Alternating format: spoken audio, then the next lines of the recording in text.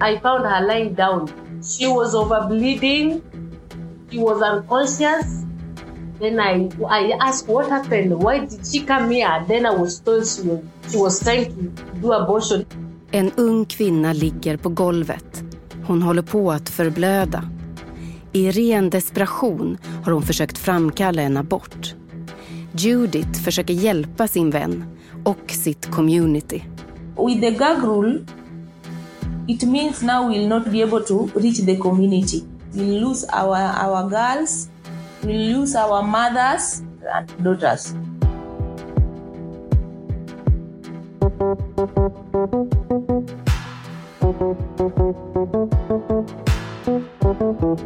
Det här är RFSU dokumentär om Donald Trumps abortpolitik och hur den påverkar några av världens mest utsatta människor.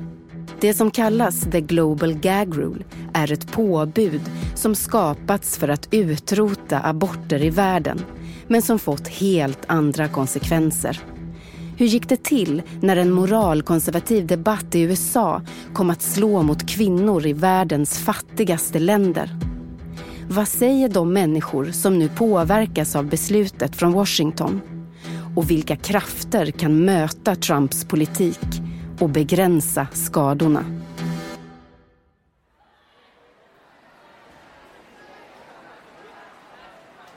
En helt vanlig arbetsdag får 22-åriga Judith Acheng Omondi, som jobbar som sexualupplysare för unga i Kenya, höra att en av hennes bästa vänner ligger hemma sjuk. Judith åker dit efter jobbet och hittar sin vän medvetslös på golvet. Hon blöder från underlivet och någon säger att hon gjort abort. No, she went to a quack. These people that help them around the village, they give them herbal medicines. Judiths vän har varit hos en så kallad kvacksalvare, som man säger på gammelsvenska, på engelska quack. Ett slags amatörläkare som finns runt om i byarna och som utför aborter illegalt med hjälp av örtmediciner. I really rushed to her so that I can help her and take her to a good hospital that can help her. Because that was risking her life seriously. Then ambulance came, check her. Then she was helped in a government hospital. Judith ringer efter en ambulans och hennes kompis körs till ett statligt sjukhus. I Kenya är abort bara tillåtet vid ett enda undantag, när den gravidas liv är i fara. När Judith möter unga tjejer som är gravida mot sin vilja avråder hon från att göra abort illegalt eftersom det är så farligt. Åk till ett sjukhus, där kommer du få hjälp, uppmuntrar hon. Det som oftast händer då är att sjukhuset tillsammans med flickans föräldrar, släktingar eller granne tar beslutet att hon föder och behåller barnet och sen börjar med preventivmedel. Det som kallas att använda sig av familjeplanering. En beprövat effektiv metod som genom att säkerställa kvinnors rätt att själva bestämma om och när de vill ha barn också säkerställer att hela samhällen mår bra och fungerar. Hur mycket betyder preventivmedel och aborträtt för ett lands utveckling? Frågan går till Pia Engstrand, ansvarig för hälsa och frågor som rör SRHR, sexuella och reproduktiva rättigheter, på Sveriges biståndsmyndighet Sida. Väldigt, väldigt mycket.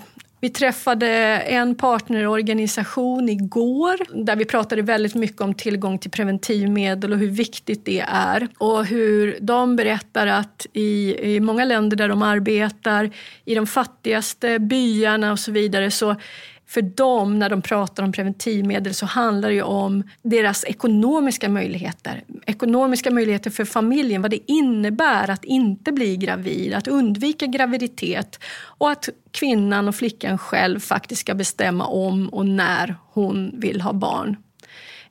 Och en finansminister som har ansvar för en budget vill ju se på enklare resonemang, det är siffror som talar sitt tydliga språk. Vad är viktiga investeringar för landet? Kan man säga att lägga mycket pengar då på SRHR och till exempel familjeplanering, det gör att ett land lättare kan ta sig ur fattigdom?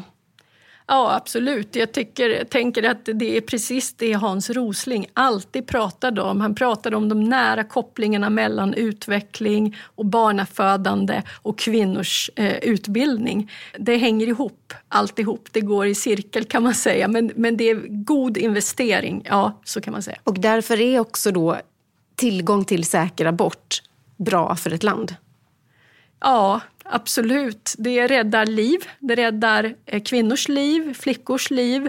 Och med det så räddar man ju familjer. Vi vet att överallt är mödrar avgörande för en familj. För en familjs fortlevnad och barns skolgång och så vidare. Så att, ja, det är jätteviktigt att länder har tillgång till säker abort.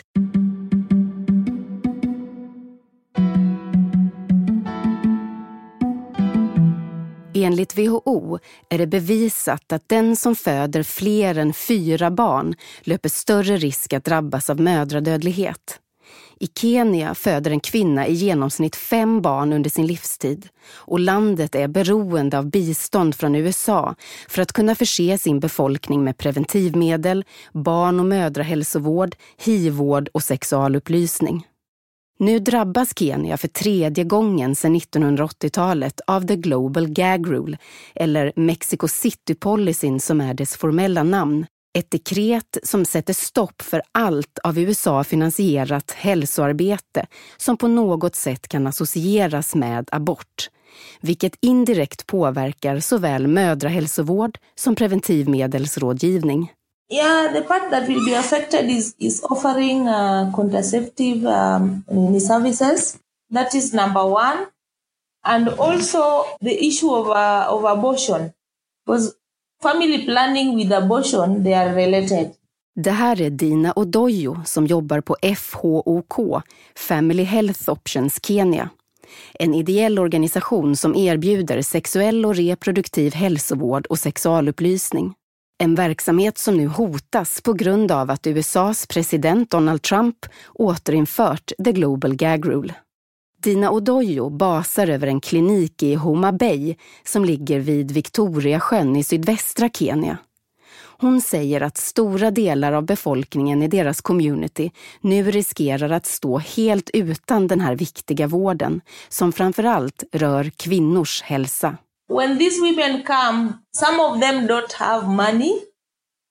And let me say, for example, a woman who has incomplete abortion and you need to give some drugs to assist her, maybe terminate this pregnancy. These drugs are, they are bought. And it may be a challenge to offer this service. And you can imagine now if this woman is not able to access family planning, she gets unplanned pregnancy, it becomes unwanted pregnancy. So when they come to you, you can't offer services. So this is a big challenge. I området Homa Bay bor det drygt 1 miljon människor och här råder hög fattigdom. Många kan inte få tag på preventivmedel på egen hand och när FHOK förlorar sitt bistånd från USA är risken stor att också de kommer stå utan preventivmedel och annan medicin som räddar liv på de som skadas av misslyckade hemmaaborter. Och att stoppa delen av verksamheten som går att förknippa med abortfrågan för att få behålla USAs stöd är inte ens ett alternativ. Då kan vi lika gärna lägga ner hela organisationen. Och det vore katastrof för människorna här, säger Dina. We cannot stop offering sexual and reproductive health services. Because that is where our core value lies. Even the community cannot do without the services. We cannot just stop. And if you do that, if that would be the consequences, what will happen? We will have more maternal mortality rates. We'll lose our girls. We'll lose our mothers because now they cannot access family planning services, contraceptives they can't access. So we definitely will be losing our mothers and daughters.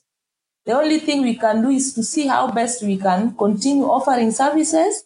Even if now the number will reduce, And maybe if we can get any other donor who is able to support the same, we would appreciate. But now we don't have any option, because if they decide to stop the support, we don't have a say.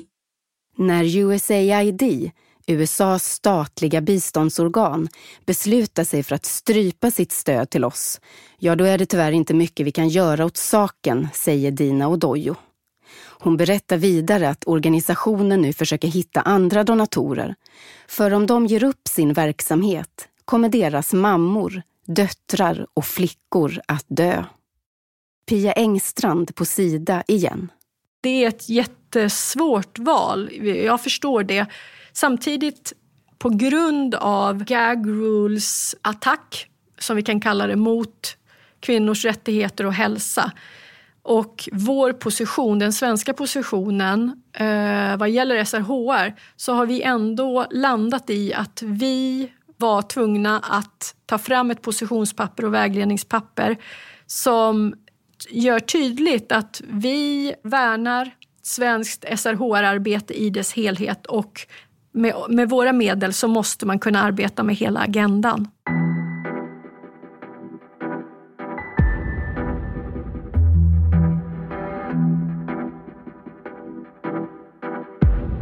Global Gag Rule är en presidentorder som förbjuder alla de utländska organisationer som får bistånd av USA att ge abortvård eller bedriva någon som helst verksamhet som kan förknippas med abort, till exempel basic mödravård.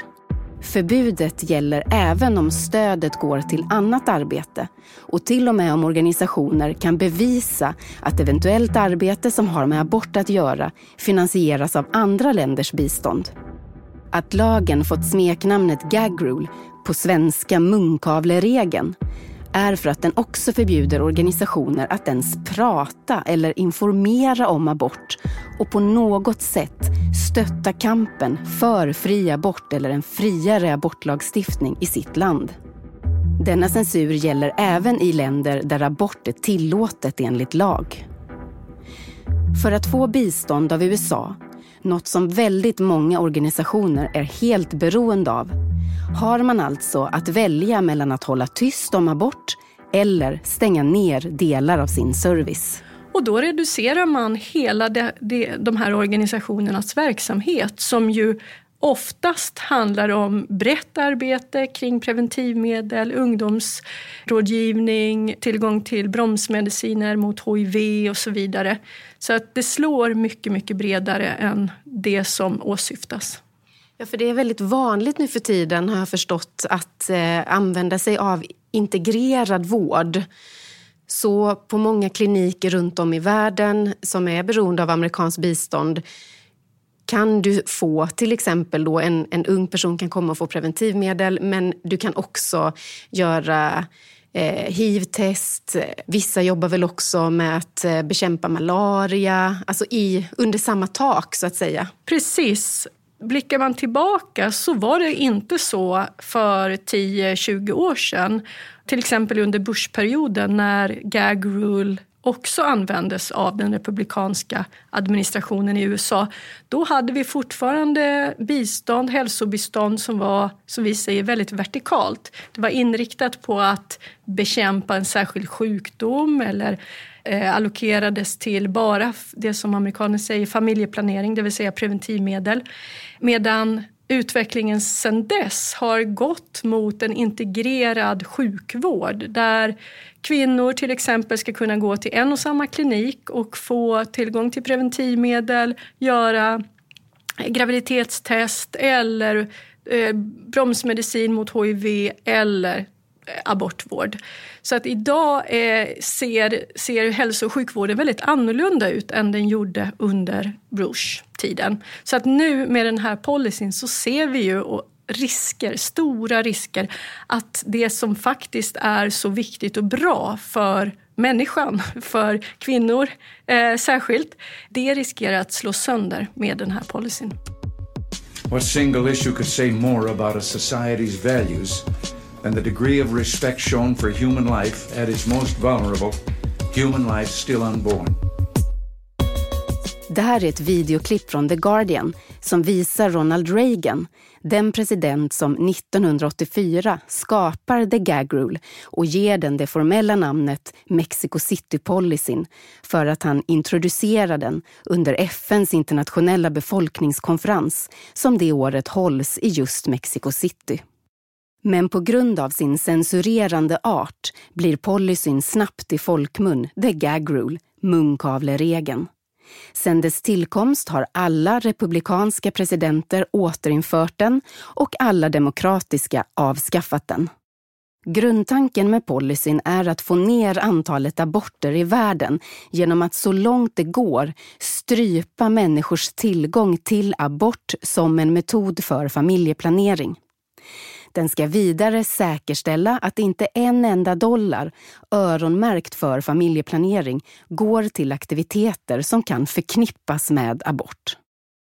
Med facit i hand finns det inte ett enda bevis för att antalet aborter minskade under Reagans regeringsår, utan oönskat gravida fortsatte att genomgå livsfarliga, så kallat osäkra aborter.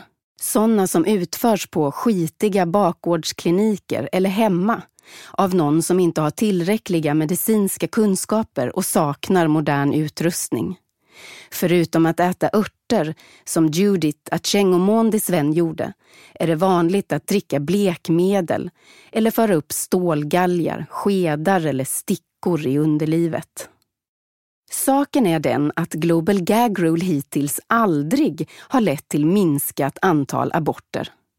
Effekten den får är istället minskad tillgång till preventivmedel som i sin tur leder till ökat antal oönskade högriskgraviditeter, ökat antal osäkra aborter och ökat antal dödsfall orsakade av osäkra aborter och komplikationer under graviditet och förlossning.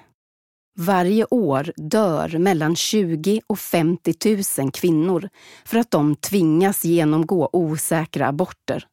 Nästan alla av dem bor i utvecklingsländer. Trots dessa siffror och trots vetskapen om att Global Gag Rule gör att ännu fler dör, väljer republikanska presidenter alltså att konsekvent använda sig av lagen. Ja, jag tror att det väldigt mycket handlar om en hemmaopinion i USA som är till stora delar moralkonservativ. Och då är det den här internationella och utrikesutvecklingspolitiken man kan peka på att här applicerar vi de värderingarna på amerikanskt bistånd.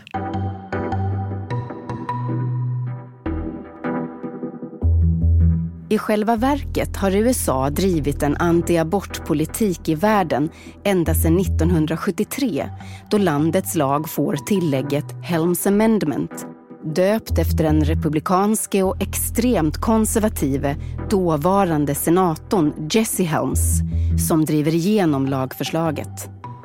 Precis som Global Gag Rule förbjuder Helms Amendment att landets biståndspengar går till aborter som en metod för familjeplanering, men den tillåter organisationer att använda andra givares pengar för att kunna arbeta med abortfrågan.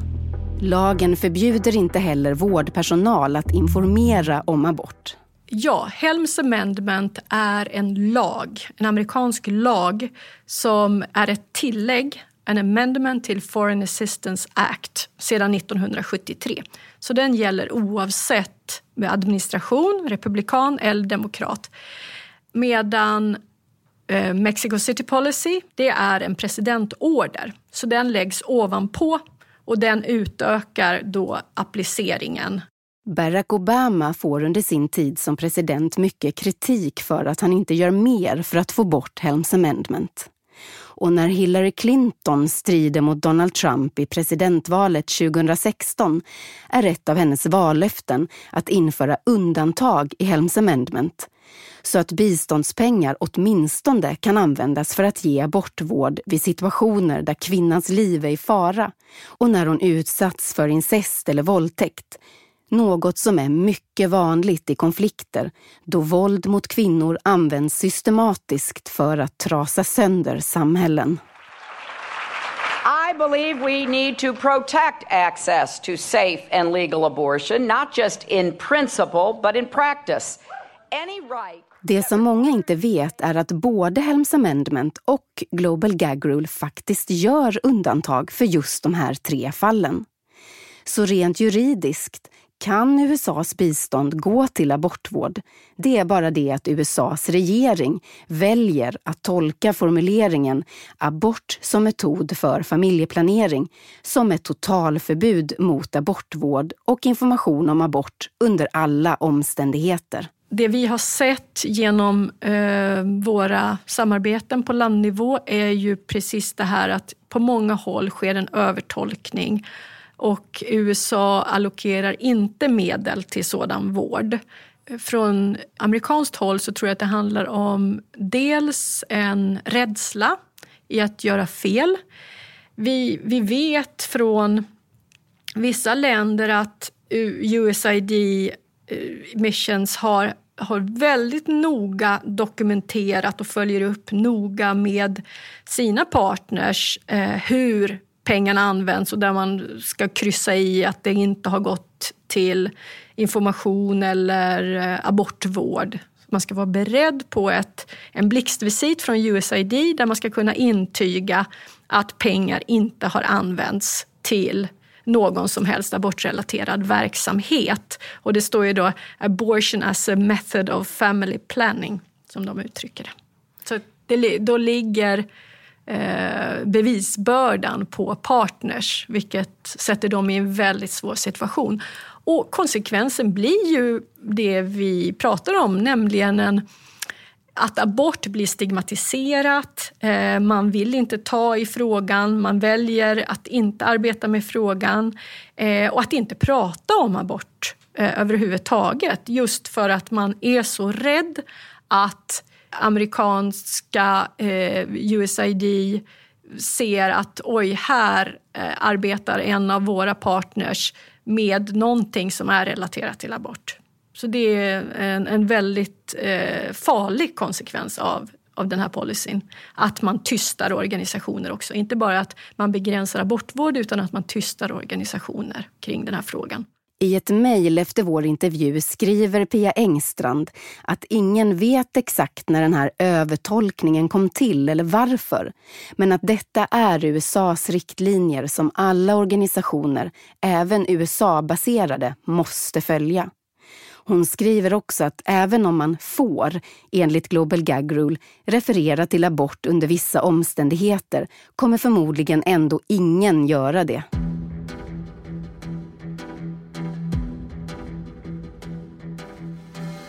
Internationell forskning som gjorts på åren mellan 2001 och 2009, då George W. Bush var USAs president, visar entydigt att antalet osäkra aborter ökade markant under hans styre.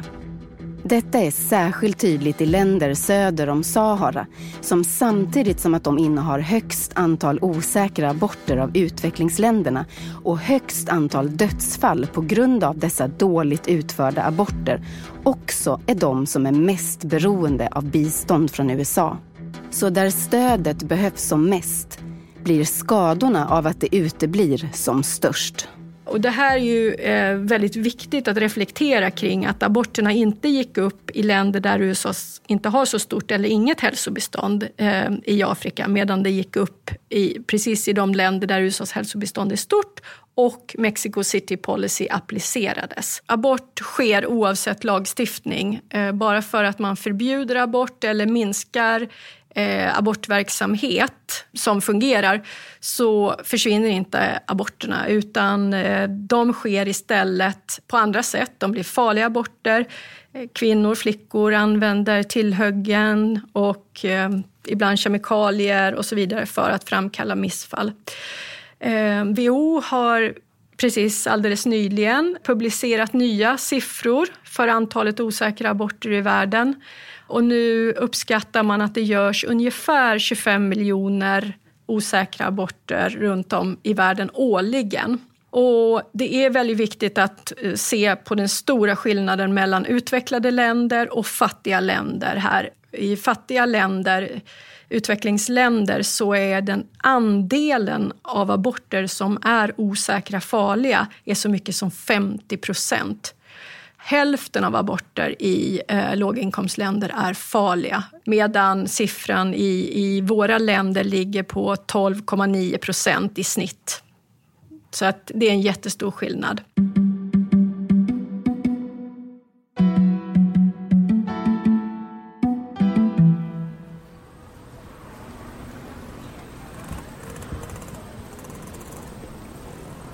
I Homa Bay i Kenya är det 30 grader varmt.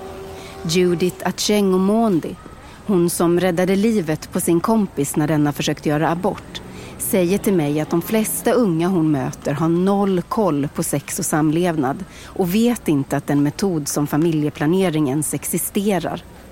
Allt Judith berättar under vår korta pratstund stämmer kusligt överens med de siffror på osäkra aborter i länder söder om Sahara som WHO tagit fram.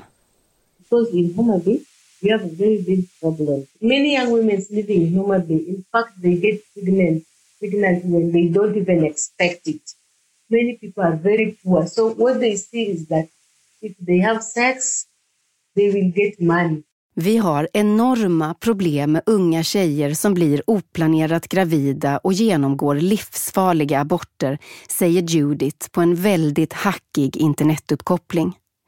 Orsaken är att de är fattiga och därför säljer sex. För det mesta utan kondom, för med kondom tycker många att då ska samlaget vara gratis. Yeah, if you in fact when you sell sex for money, they don't say you have a condom with them. They tell you that even because I'm giving you money, you are offering me sex, so I will have it for free. And that makes our life in a great danger because one, you will have, you may contact HIV/AIDS or any other STIs. Another thing, you will get an unplanned pregnancy. Det är framförallt den här gruppen unga tjejer Judith försöker nå ut till och på sikt bryta en kedja som håller kvar människor i djup fattigdom, ohälsa och okunskap. Utan kunskap vet du ingenting om livet, säger Judith. Du bara väntar på döden. Det är vad som kommer hända oss unga här i Homa Bay när biståndspengar dras in. Om FOK skulle tas ifrån oss har vi ingenting. Because when you don't have a good access to information, it's like you will be in a badly state. Yeah, a bad state of not knowing, you don't know anything going on. When you are sick, even you are not sick, you don't know what is going on in the world. It's like you're just waiting for your death to come. Hälften av alla aborter som utförs i Kenya är osäkra och står för den största orsaken till mödradödlighet i landet. Kenya härjas också av utbrett könsbaserat våld som i många fall leder till just oönskade graviditeter. Dina Odoyo berättar om en gravid, föräldralös 13-åring som kom till hennes klinik för att få mödravård. When I saw her and her age, I felt something is wrong. Now, when I started interviewing her, she gave me a story of how she got pregnant. Now, she told me she is an orphan, and when the mother died, during the mother's funeral, a relative raped her at night before the mother was buried. Now, she got pregnant. Now, I was attending to her in our facility. Then she went and delivered. After delivery, she came to the clinic to bring her baby for immunization. And I talked to her. Then she had an implant inserted on her arm. So we are still going on with the teaching. She's among the young people who are being taken through sessions on how to reduce risky sexual behavior. Flickan överlevde lyckligtvis både våldtäkten, graviditeten och förlossningen. Och nu har hon fått en p-stav insatt i armen och är en av de många unga i Homa Bay som Dina och Judith stöttar och utbildar genom organisationen FHOK. This has made me to feel for these young people and understand them that even if they have this problem of having unplanned pregnancy and unwanted pregnancy, It's not that they were willing to do it. They got into a situation that they didn't have power. Yeah, and that is why when I think about the gag rule and think about the diminishing of the services that we'll be offering because maybe we don't have support, then I feel for this type of young people, because these people who rape them may not even think that they cannot access contraceptives. They don't even mind about they are going to get pregnant or even STI. So it's very painful.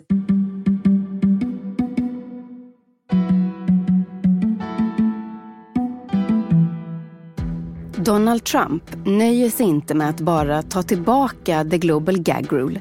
Han utökar den så att den gäller hela USAs globala hälsobudget och inte som det fungerat hittills, bara den potten pengar som går specifikt till familjeplanering.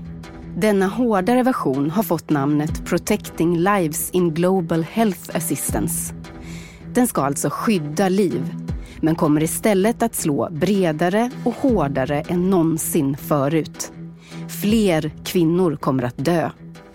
Pia Engstrand på Sida igen. Det vi vet från tidigare amerikanska republikanska administrationer är ju att gag rule har förödande konsekvenser för kvinnor och flickor i fattiga länder. Och vi ser redan nu tecken på att detsamma kommer att hända den här gången. Och som vi har pratat om med största sannolikhet med större omfattning på grund av utökningen av policyn. Konsekvenserna de närmaste 3 åren beräknas bli fler än 6 miljoner oönskade graviditeter, över 2 miljoner fler osäkra aborter och nästan 22 000 fler kvinnor som dör i samband med graviditet eller förlossning. Och eftersom ideella organisationer numera arbetar med integrerad hälsovård kommer också bekämpningen av Zika-viruset, malaria och HIV-AIDS påverkas negativt. Konkret betyder detta att kliniker kommer stänga, vårdpersonal avskedas, preventivmedel tar slut och uppsökande verksamhet på landsbygden avslutas. It means now we'll not be able to reach the community. So it is a big challenge because now young people cannot afford transport, cost to the facility, and even us, we are not able to reach where they are. So it will lead to an unplanned pregnancy that will lead to high maternal mortality. Our facility, we started offering services and charging some small fee for sustainability. And they can afford to pay the fee? Not all of them. Some of them we just have to waive. Yeah, and also the parents, we had discussed if they may start a way of saving some money so that they can even call me to go and give session at the community level where they are. Because now if we don't have resources for them to be able to get transport, for them to attend the sessions, so that is the situation. Dina Odoyo har fortfarande kvar sitt jobb, men kommer förmodligen behöva ta betalt för att kunna ge unga sexualundervisning och hjälpa till med familjeplanering i de mest utsatta områdena. Hon undersöker nu om föräldrar kan gå ihop och spara pengar till hennes besök i byarna. På kliniken i stan har de infört en patientavgift för att kunna driva sin verksamhet vidare. De som inte har råd att betala vinkas ut.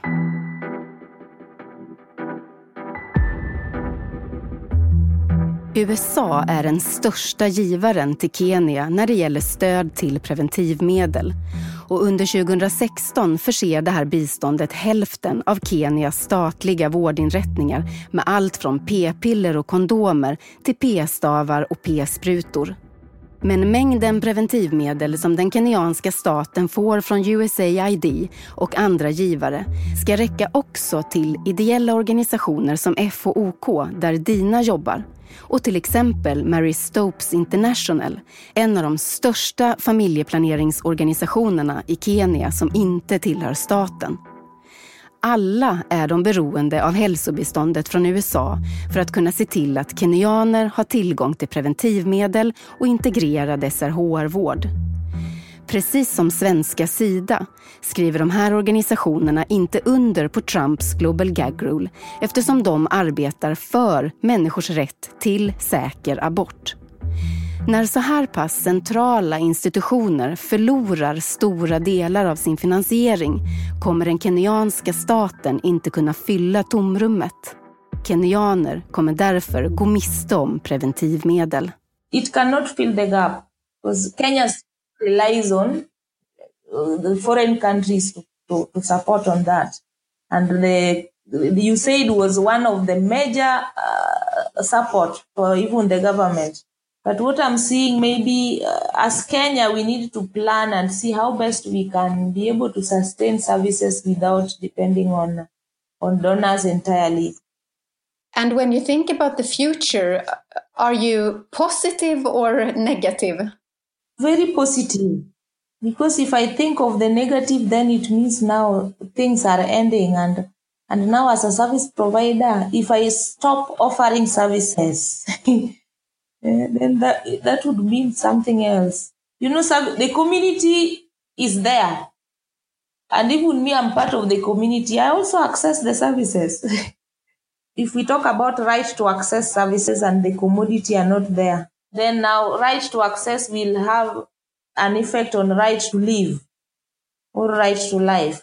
Dina Odoyo säger att hon måste tänka positivt, men att man inte kan blunda för det faktum att gag rule indirekt fråntar människor deras rätt till liv.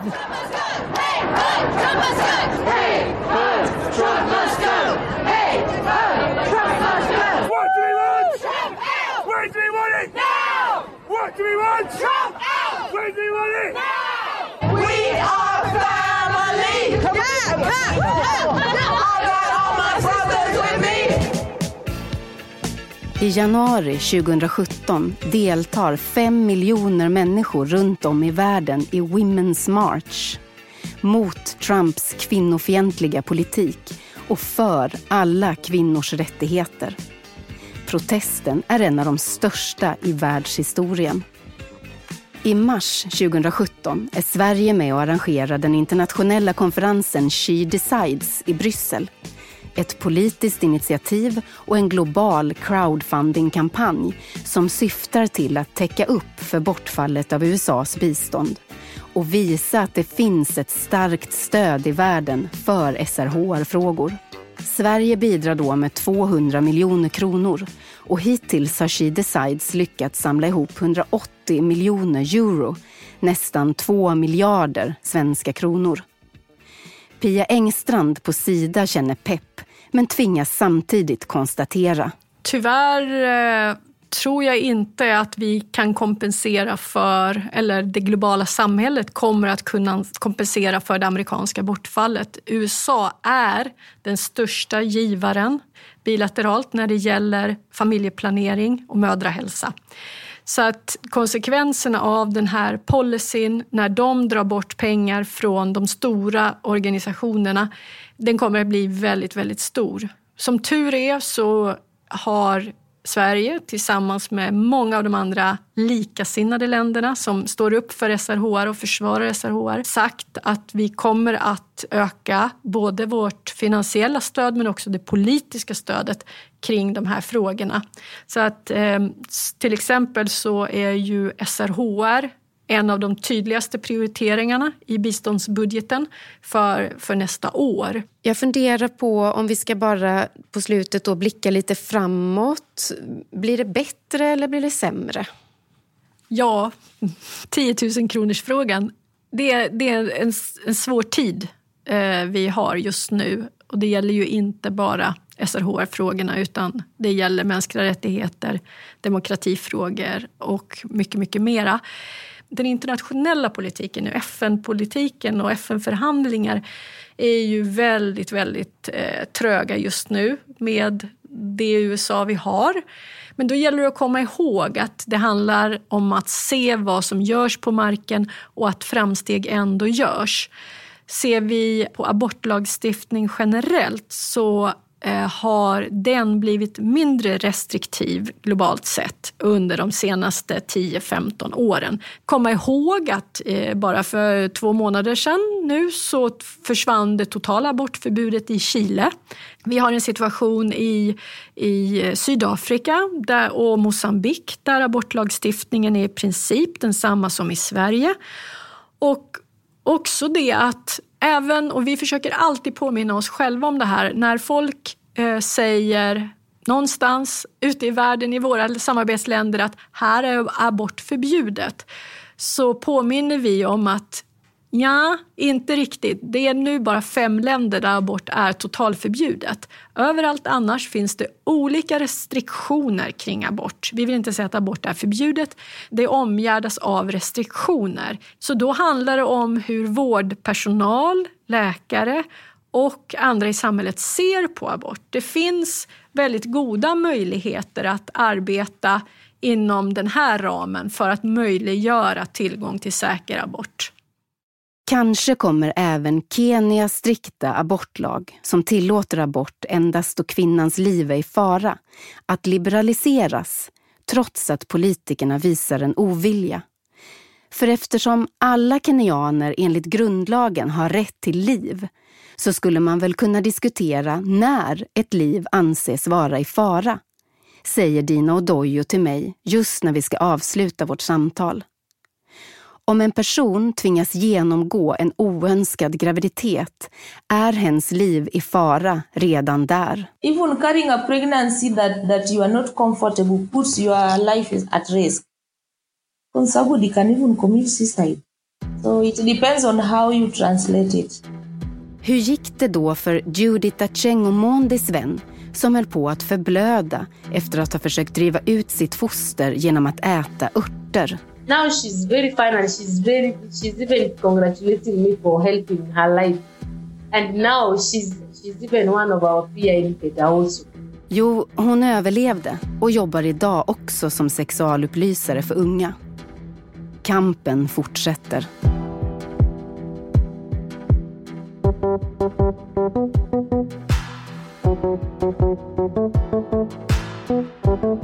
Du har hört RFSU Dokumentär. 1 av 4 avsnitt i en serie om kampen för fri abort. Reporter och producent är Malin Holgersson. Exekutiv producent Rasmus Malm på RFSU.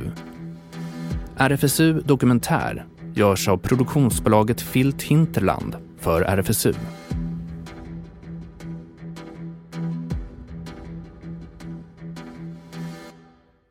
RFSU kämpar sida vid sida med modiga aktivister i länder som Kambodja, Kenya, Bolivia och Bangladesh för allas rätt att bestämma över sin kropp och sin sexualitet. Vi behöver vara ännu fler som vågar ta ställning. Bli medlem, ge en gåva eller läs mer på rfsu.se.